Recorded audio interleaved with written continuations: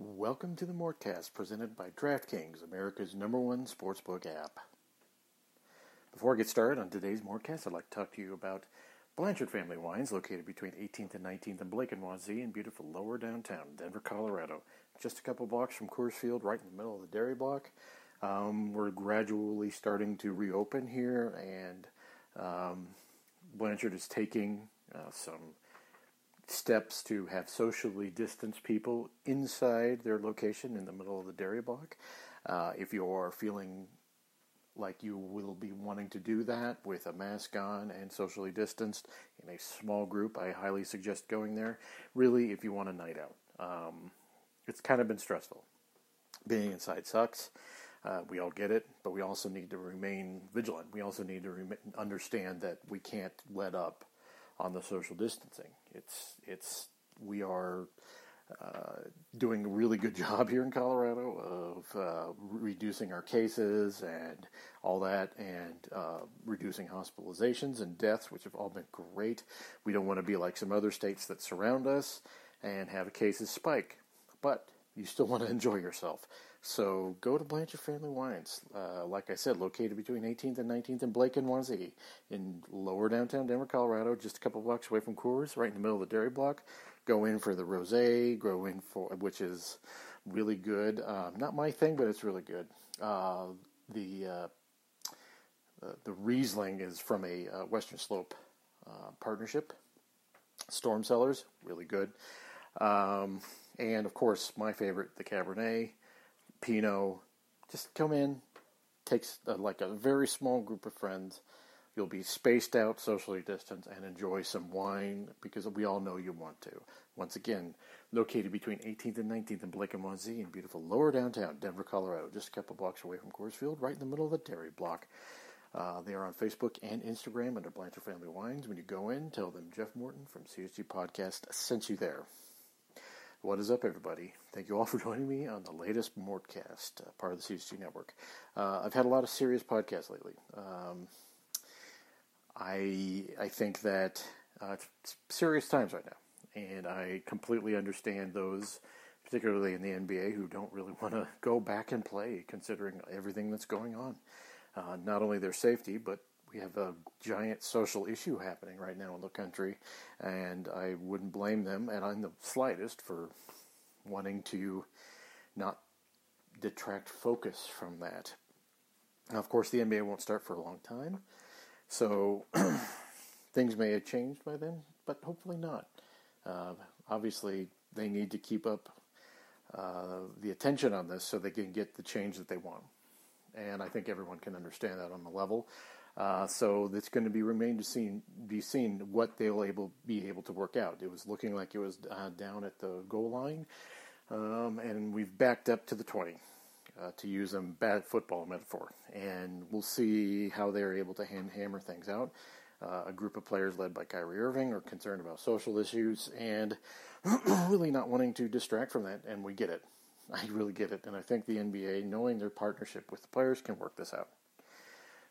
And I have every confidence that they will. But that's not why I want to do this podcast today. If anyone follows me on Twitter, at jmorton78, I had a bit of a moment last night. And I hate making an issue of it, and I really should stop second-guessing myself here. Yesterday was the 4th anniversary of the Pulse Massacre and the Pulse nightclub in Orlando, where 49 people were mowed down by someone who just walked into the club with a machine gun and torn down. And the lack of, I wouldn't say attention, but the lack of seriousness paid to it, and the being completely ignored by all 4 major sports, really kind of got to me, and that was really agitating me throughout the day. It's like, why aren't you saying anything? Not that I need it, right? But for the people there in Orlando, the victims' families, there's a team in Orlando, for God's sake. Now, it's owned by the DeVos family, and we all know how problematic they are. Well, let's face it. But you could at least do something.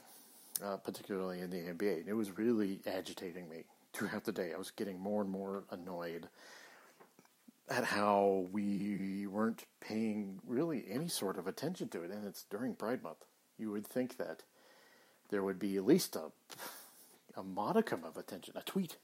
And there was nothing. There's just nothing. And it was working on me and bugging me throughout the day. Then, of course, the Trump administration announced that they are removing discrimination protections in the Affordable Care Act that would limit discriminatory practices against people who are going in for transgender surgeries. And more than that, it's more broad than that. I think people missed the point here. Not only is it that, but it was all LGBTQ. And that was designed so you could not be discriminated against when going in for any sort of a thing. Like if you need to go get an AIDS checkup, any sort of, which is, a thing. If you need to get medical treatment, there's not some bigoted doctor who can turn you away, basically. Well, that was removed yesterday, and it was done on the anniversary of the Pulse nightclub massacre. And that was my breaking point. And I just got angrier and angrier and angrier throughout the day. Look, it's all well and good for people to get together and tweet about it, because, let me just say something, Twitter is not real. I've said this over and over. Twitter is a good way for certain people to organize, but the amount of people actually on Twitter is very small. It is not something that is... you're not going to reach people you need to reach on Twitter. You're going to get a bunch of bubble confirmation biases. So my complaints with social media is just like, it's that it makes people confirm what they already believe, right? And I've been guilty of falling down that trap myself. But the breaking point with me was the lack of empathy I've seen in general, and particularly across the sports world, and particularly from straight people, about why this matters. And it really has got to the point where I have understood, and I think yesterday was the kind of coup de grace in my mind about how people view this, and how I view this, in that I can see people, particularly straight people, being extremely privileged with how they view sports and how they view issues that surround sports, because they view it only from a heterosexual, straight point of view. And there are many people, closeted people, I am sure, in sports who are gay. LGBTQ. There are many. It's not just women's sports. Men's sports. And there are issues that are out there that just you don't feel safe to address. Because in addressing that, you are coming from a position of weakness. And not only that, perceived weakness. There's a privilege in being straight, which is why people stay in the closet. Even now, in 2020. That's why people stay in the closet. There's a privilege to being straight. There's things that you are afforded. There's a benefit of the doubt that you are afforded by being so. I've been open with myself. I've been open in almost every area of my life with you guys.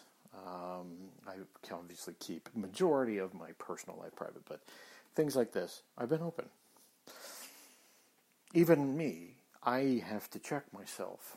I've said this over and over. Not a single person in that Nuggets locker room knows I'm gay.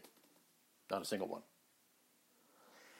And it is because I don't address it. I don't put it out there because it's not part of my job to discuss that. But at the same time, there's a privilege in them thinking that I am something else. And it occurred to me that I haven't addressed that part, because I, as a white person, I have privileges in my life that people of color don't have. And it never occurred to me, because I've come from that position, that I've got a deficit when it comes to the sports world specifically. The assumption that things are a certain way applies only to primarily heterosexual men, and the way they view life, because everything is viewed through a straight prism, right? And we have a very black and white view of what people do. I am someone who covers the Denver Nuggets because I love the Denver Nuggets. But I am who I am, but I'm not fully able to get into a position of trust in a lot of different ways because of who I am. And that hasn't gone away. And it occurred to me yesterday with the lack of caring I can't call it caring. Let me retract that. The lack of attention paid to a huge tragic moment in our American history from people in the sports world was glaring to me. And it spoke to this is a straight sport thing. This is how we view things. This is not part of we have our blinders on. This isn't part of us. And it's very isolating. I have said this over and over on this podcast. It's really isolating to go through. And it's hard for me to translate to you guys how isolating that is. And it's not about necessarily me, because I've largely made peace with what I do. I don't even get paid to do this, okay? I'm donating shit to you. I'm doing this. This is voluntary shit, okay? Where I'm coming from is, think of all the other people who would like to be where I am, who don't feel safe. Think about the people who are like me, who are trying to think, okay, well, I love the Denver Nuggets. I happen to be gay, but they don't address what happened, which is a big part of my life. Not just the Nuggets, the entire league didn't pay attention to it. And I think that part is something that, until we address, and it's not inclusivity, but it's more acknowledging that it's there and understanding that it's there. Like I said, I am a 42-year-old white male. Okay? You cannot get any more privileged than a 42-year-old white male. And it took the startling revelation yesterday for me to go, holy shit, I don't get the benefit of the doubt, and I don't even compare to what an African American is going through, or someone who's lived on a reservation, Native Americans, people of Asian people. It's just everything that they have to go through because they are perceived to be at a deficit is something that is, as a 42-year-old white male who was raised in the suburbs of Denver, that I can't relate to. Flip it on the other side to sports. There's people who cover sports specifically and are in sports who cannot possibly relate to this with me, and they come through it with a very, very, very privileged, this is a straight sport thing. There can't possibly be people who in our sport who are gay, because there's a certain way we perceive them. They are a certain way. And it's never addressed, and it's 2020. And I reached my breaking point yesterday. One day we will address it, and one day we will move on, and I hope that it's soon. But on the anniversary of a tragic event in our collective history in America, I wish that our collective sports experience would address it more and understand it more. And it's unfortunate that we're not there yet. Before I continue with the rest of the podcast, I'm sorry to go on a down note here, but I want to talk to you about DraftKings Sportsbook app. Golf is here, as we all know. We've had golf in full swing.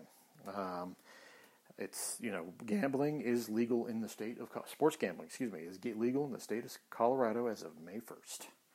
You believe that in this state you can go place a bet on a sporting event or any more than that, and you kind of need, and especially in 2020 and with social distancing, you need an app to help you out. DraftKings Sportsbook app is there, and they have a whole bunch of introductory offers to get you in and get you going with the Sportsbook app. We have another full weekend of golf ahead of us, and even though it is reserved for the trophy is reserved for the winner, the big cash winnings don't have to be.